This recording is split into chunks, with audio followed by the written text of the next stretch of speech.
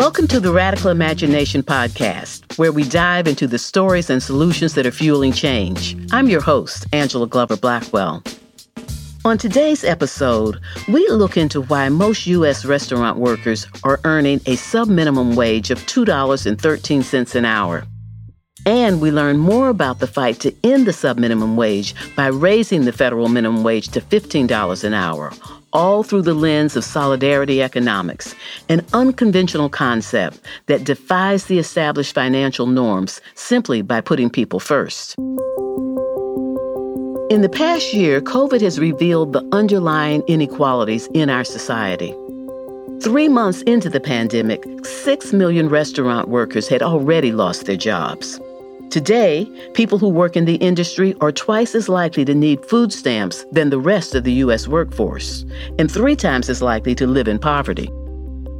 But despite the urgency, in the most recent stimulus plan signed by President Biden, Congress failed to raise the federal minimum wage.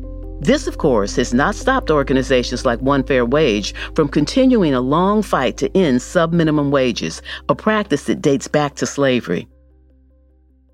For more on this, we're joined by Saru Jayaraman. She's the president of One Fair Wage and the director of the Food Labor Research Center at UC Berkeley.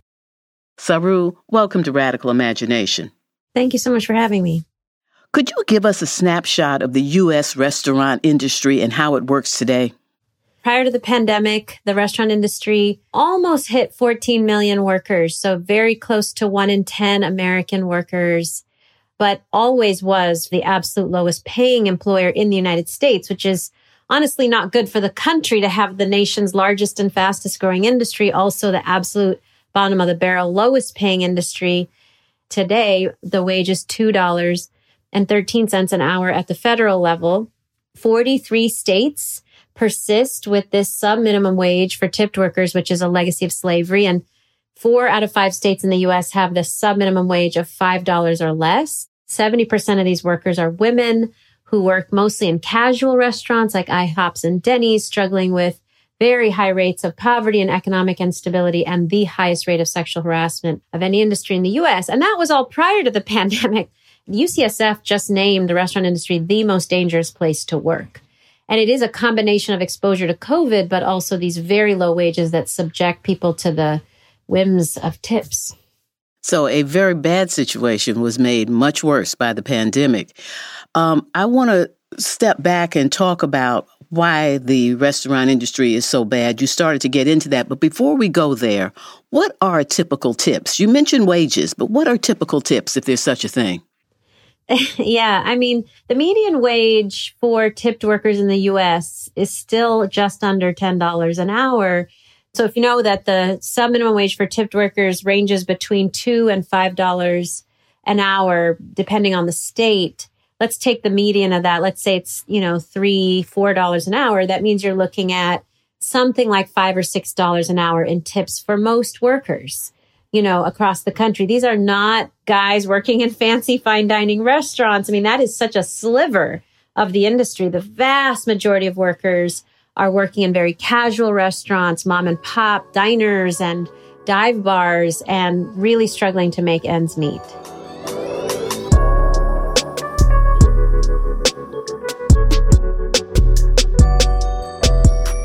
You went back to slavery as you were talking about the restaurant industry. Well, talk about this. How does our restaurant industry in this country differ from those in other industrialized countries?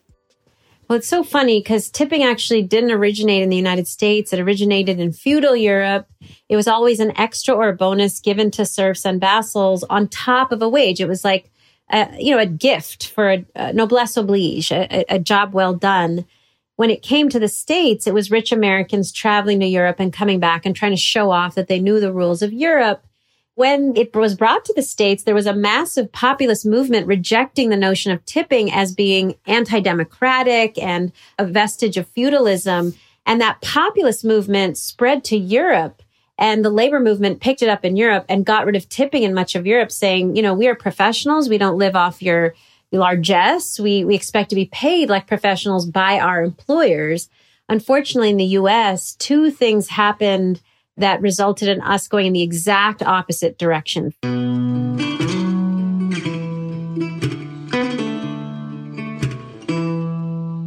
first, around 1850, just before emancipation, a mix of black and white waiters went on strike. They had a wage and they were demanding higher wages, and restaurant owners all over the North replaced them with women to replace striking male waiters. And then emancipation happened and all of these black workers entered the labor force. The restaurant industry wanted to hire them for nothing. And so the combination of the feminization of the industry and black workers entering the industry zeroed out the wage, which to me says you cannot understand this $2 wage in America or a sub-minimum wage for tipped workers except as a direct reflection of the worth of women and people of color in the U.S. And so you talked about women and black people, and then this all kind of got further embedded in 1938. A more fair wage return to prevent cutthroat competition, to prevent unduly long hours for labor. That's right. So in 1938, similar to this moment, I think FDR and Congress realized that you can't come out of the Great Depression without raising people's wages so that they consume. But it left out millions of black workers.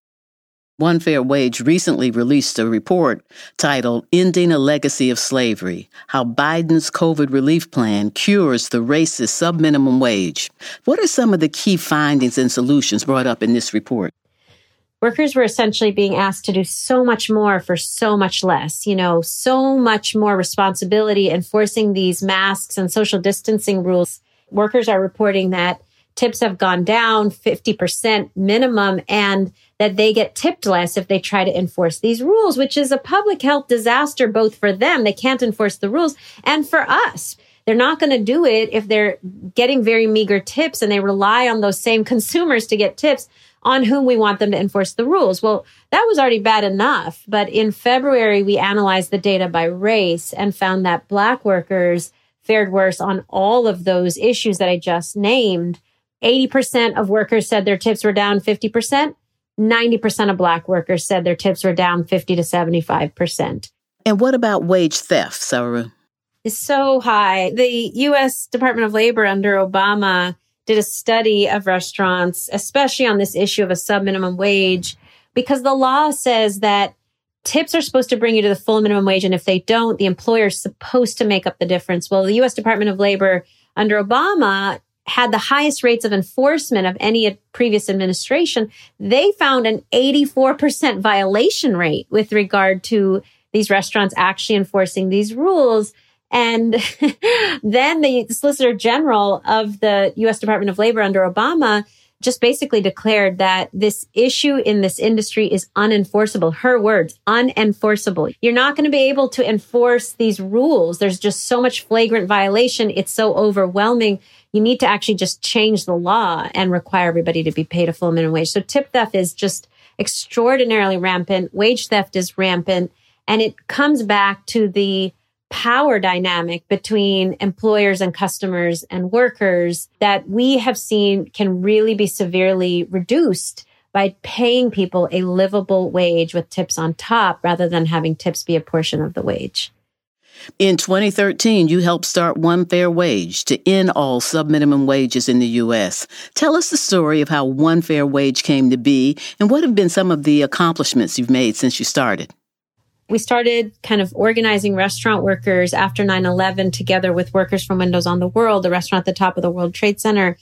And in the first 10 or 12 years of our existence, of our work, we trained workers to conduct surveys of their peers. We did at least 10,000 across the country. And in every region we surveyed workers, their wages would always come up as their number one concern. And so in 2013, we looked more deeply into it. Why does this keep coming up? And really discovered that the epitome of the power that the Restaurant Association has, employers have over workers, frankly, is their power just not to pay them at all. We, as One Fair Wage, are fighting to end all subminimum wages in the U.S., not just for restaurant workers, but for all tipped workers, for incarcerated workers who get a subminimum wage, for workers with disabilities who get a subminimum wage. It's time to end all subminimum wages.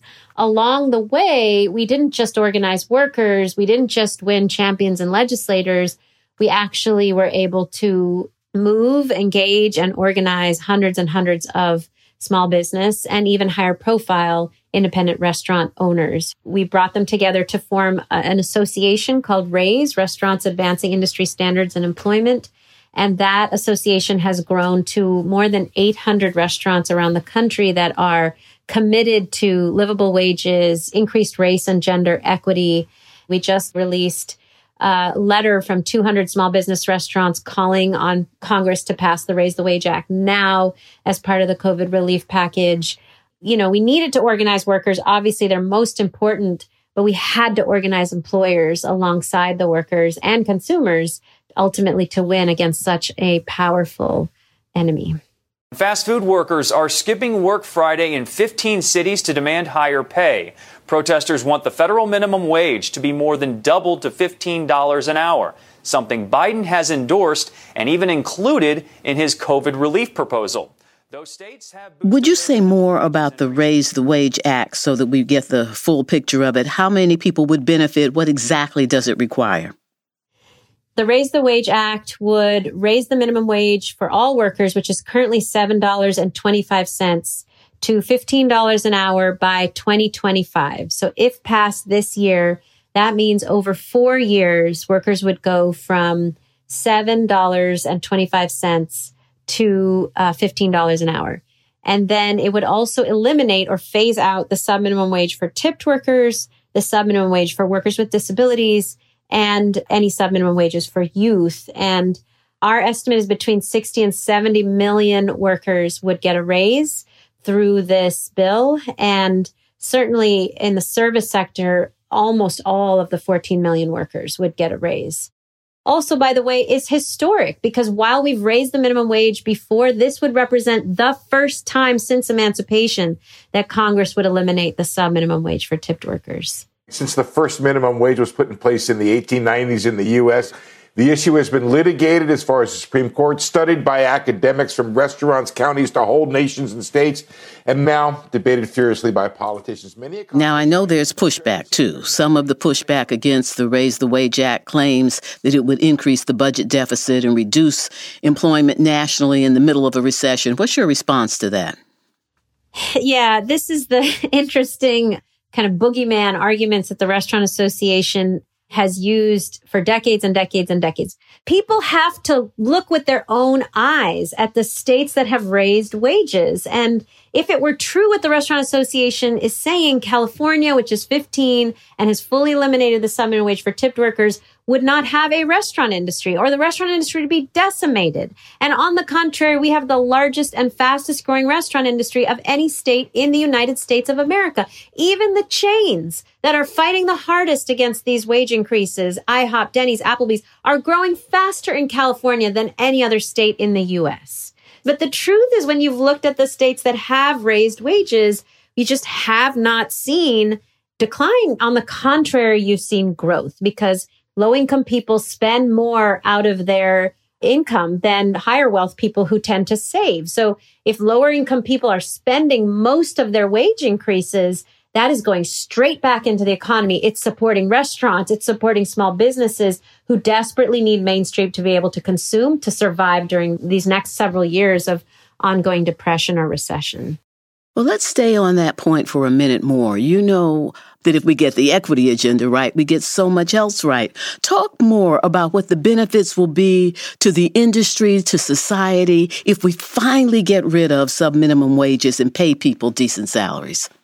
I mean, look, we've done so much research that shows when you pay people a living wage and when you provide mobility, particularly for workers of color and women, you see longevity. You can cut your turnover, employee turnover, in half by treating people well, paying them well.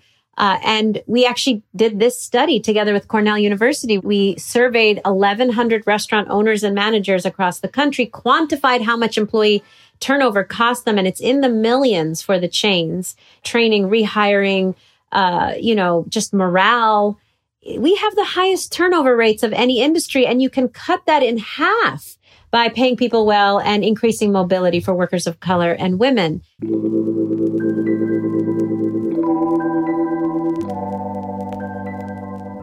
So So it's revenue, it's reduced cost. And then we're in a depression. You know, the largest workforces in America are decimated. They're going to food banks. They're probably going to be evicted in the millions. And so who is going to eat out in small business America? Who is going to support these small businesses? One-time cash grants from a COVID relief package will only get us so far. What's going to sustain us is our neighborhoods being able to eat in our restaurants. And then, of course, for the workers, I mean, reduce poverty, reduce sexual harassment, better ability to take care of your children, your mental health improves. I mean, it's endless. Saru, thank you for speaking with us. Thank you, Angela. Always great to talk to you. Saru Jayaraman is the president of One Fair Wage and the director of the Food Labor Research Center at UC Berkeley. Coming up on Radical Imagination, we learn about solidarity economics, an unconventional concept that defies the established financial norms simply by putting people first. Stay with us, more when we come back.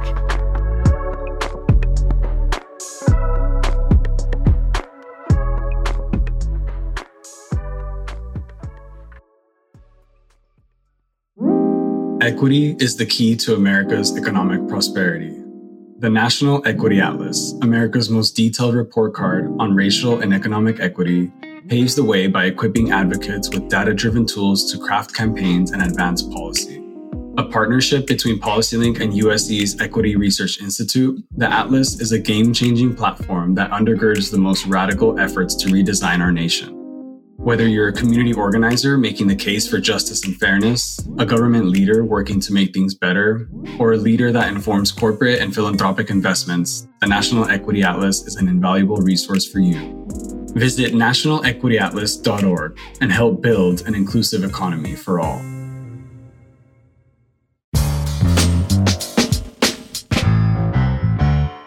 And we're back. In the past year, the pandemic has led us to question the political and economic models we've been living under, and it has reminded us that when some people are left out, it affects everyone. That if a sector of the population becomes vulnerable, so does the economy. We're now joined by Manuel Pastor. He's a professor of sociology at the University of Southern California. He's a co-creator of Solidarity Economics, a concept rooted in putting people first, which argues that solidarity will not just help us come out of this pandemic, but will also be good for our economy. Manuel, welcome to Radical Imagination. I'm glad to radically imagine with you. In your research, you talk about solidarity economics and mutuality. Could you explain these concepts for us and why they're so important in today's context? The basic principles of solidarity economics are simple. First, we need to stop talking about the economy and start talking about our economy. When we talk about the economy, it makes it sound like it's a set of rules out there that were delivered to us by God or by nature. These are rules we've made ourselves in terms of tolerating unemployment, tolerating discrimination, tolerating poverty. Second, as much as people act out of their individual self-interest, they also act out of mutuality. They act out of concern for each other. When people work together, it leads to healthier regions, more prosperous regions, and even better businesses. And then the third big principle of solidarity economics is that none of this will change unless we consider the equation of power and what it means to have social movements that can imagine a different economy and then act on solidarity and mutuality and make that our economy in the future. What does an economic model that puts people first actually look like? Well, when we think, for example, about innovation, the sort of traditional economic model is of a Steve Jobs who is brilliant on his own and invents a bunch of stuff. And in the wild west of the marketplace, innovations take place. But in fact, if you look at the iPhone, half of the patents within the iPhone are from things that were generated from basically publicly funded research in basic science. And when we begin to realize that also Steve Jobs' iPhone, aside from being based on publicly funded research, could only take place in the big ecosystem of the Silicon Valley with people cooperating, we begin to realize that even innovation and change is something that is really done in the commons. And as a result, we ought to be talking a lot about a technology dividend, about understanding that the technical and innovation progress in our society comes from a collective investment, and therefore we should collectively benefit in the same way that Alaska thinks about its oil through the Permanent Oil Fund and gives dividends to the people who reside in Alaska. We could use that to fund a universal basic income that we might call a technology or solidarity dividend, and that would be something that would allow people to stop worrying about survival and to begin considering how to thrive. That's putting people first.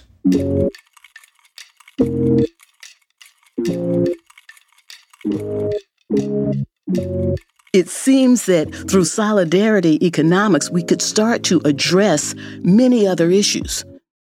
I think once we root ourselves in solidarity, we begin to see that we must raise the minimum wage, that we must have an anti-racist perspective in our policy because, as I mentioned before, it's the right thing to do, but also it's the economically efficient thing to do. You don't want to have over-incarceration, which throws away so much talent and prevents you from growing our economy. You don't want to leave people in the shadows without legal status because those undocumented Americans can contribute.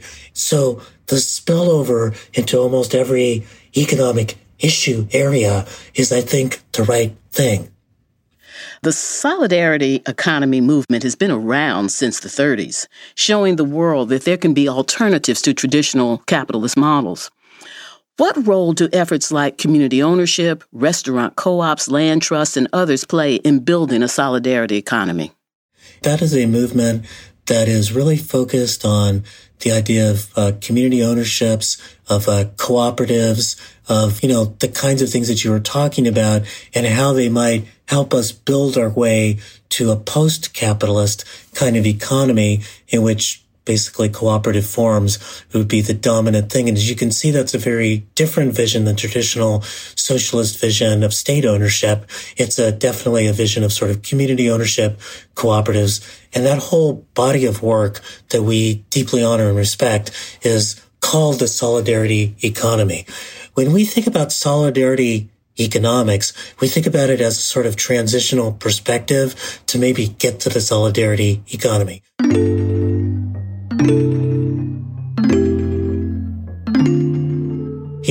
In the next 20 or 30 years, I don't really see big business being replaced by the bubbling up of community ownership. So I think that we need to have something in the meanwhile, like solidarity economics, that talks about how do you create a role for businesses that are willing to abide by certain kind of social norms and are willing to have consumers who will also reward and punish businesses based on whether they're meeting to those social norms, and then, of course, have the government involved. So this is the way in which I think these two kinds of vision of solidarity economics and the solidarity economy are tied together.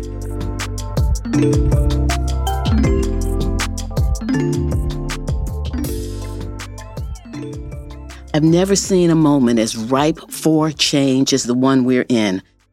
Many things are coming to the fore that just have been hidden and fringe, and they're moving right to the center. How do you envision the future 10 years from now? I feel like we are about to turn the page, that there are more organizers fighting for justice in Georgia than there are arsonists wanting to burn democracy down to the ground. 10 years from now, I hope that we'll have a solidarity economy. I hope that we'll have cooperative enterprises. I hope that we will have dramatically shrunk our incarceration system. I hope that we will live in a world without borders, in which there's no such thing as undocumented brothers and sisters.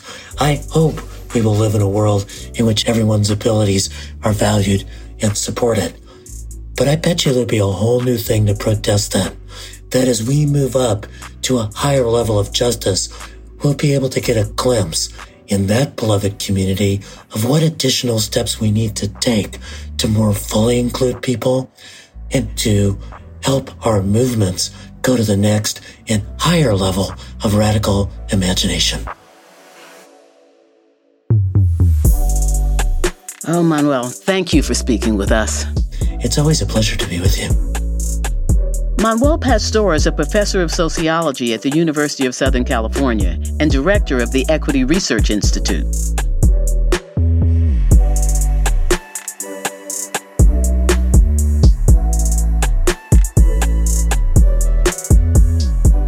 Manuel Pastor reminds us that this is our economy. It does not have a life of its own. It has rules. It serves someone's interests. It should serve our interests and needs.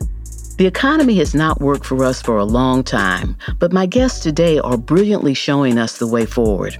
An economy that puts people first is grounded in mutuality and solidarity. And as the heroic organizing by restaurant workers makes clear, low wages, vast inequality, and exploitation on the job are rooted in the ugliest chapters of American history. The nation must reckon with slavery and its enduring legacy as we reimagine a future in which everyone has access to jobs that offer living wages, life-sustaining benefits, and dignity.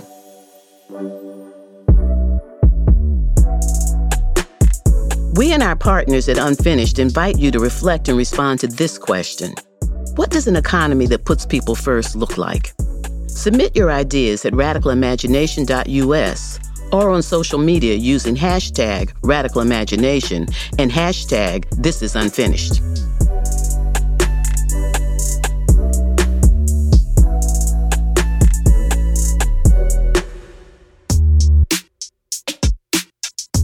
Radical Imagination was produced by Futuro Studios for PolicyLink. The Futuro Studios team includes Marlon Bishop, Andreas Caballero, Antonia Cerrajito, Ruxandra Guidi, Stephanie LeBeau, and Jess Avaringa. The PolicyLink team includes Glenda Johnson, Rachel Gashinga, Virgil Ramos, Eugene Chan, Fran Smith, Jacob Gulkashian, and Venice Dunn. Radical Imagination is supported by Omidyar Network, the David and Lucille Packard Foundation, Pivotal Ventures, the Melinda Gates Company, and Unfinished. Our theme music is composed by Taka Yususawa and Alex Segura. And I'm your host, Angela Glover Blackwell. Join us again next time.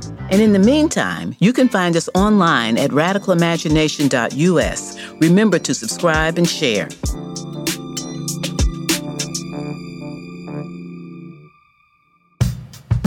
Next time on Radical Imagination, reimagining the care industry. Racism and the legacy of slavery in this country has deeply shaped how we've treated this workforce in law and policy. That's next time on Radical Imagination.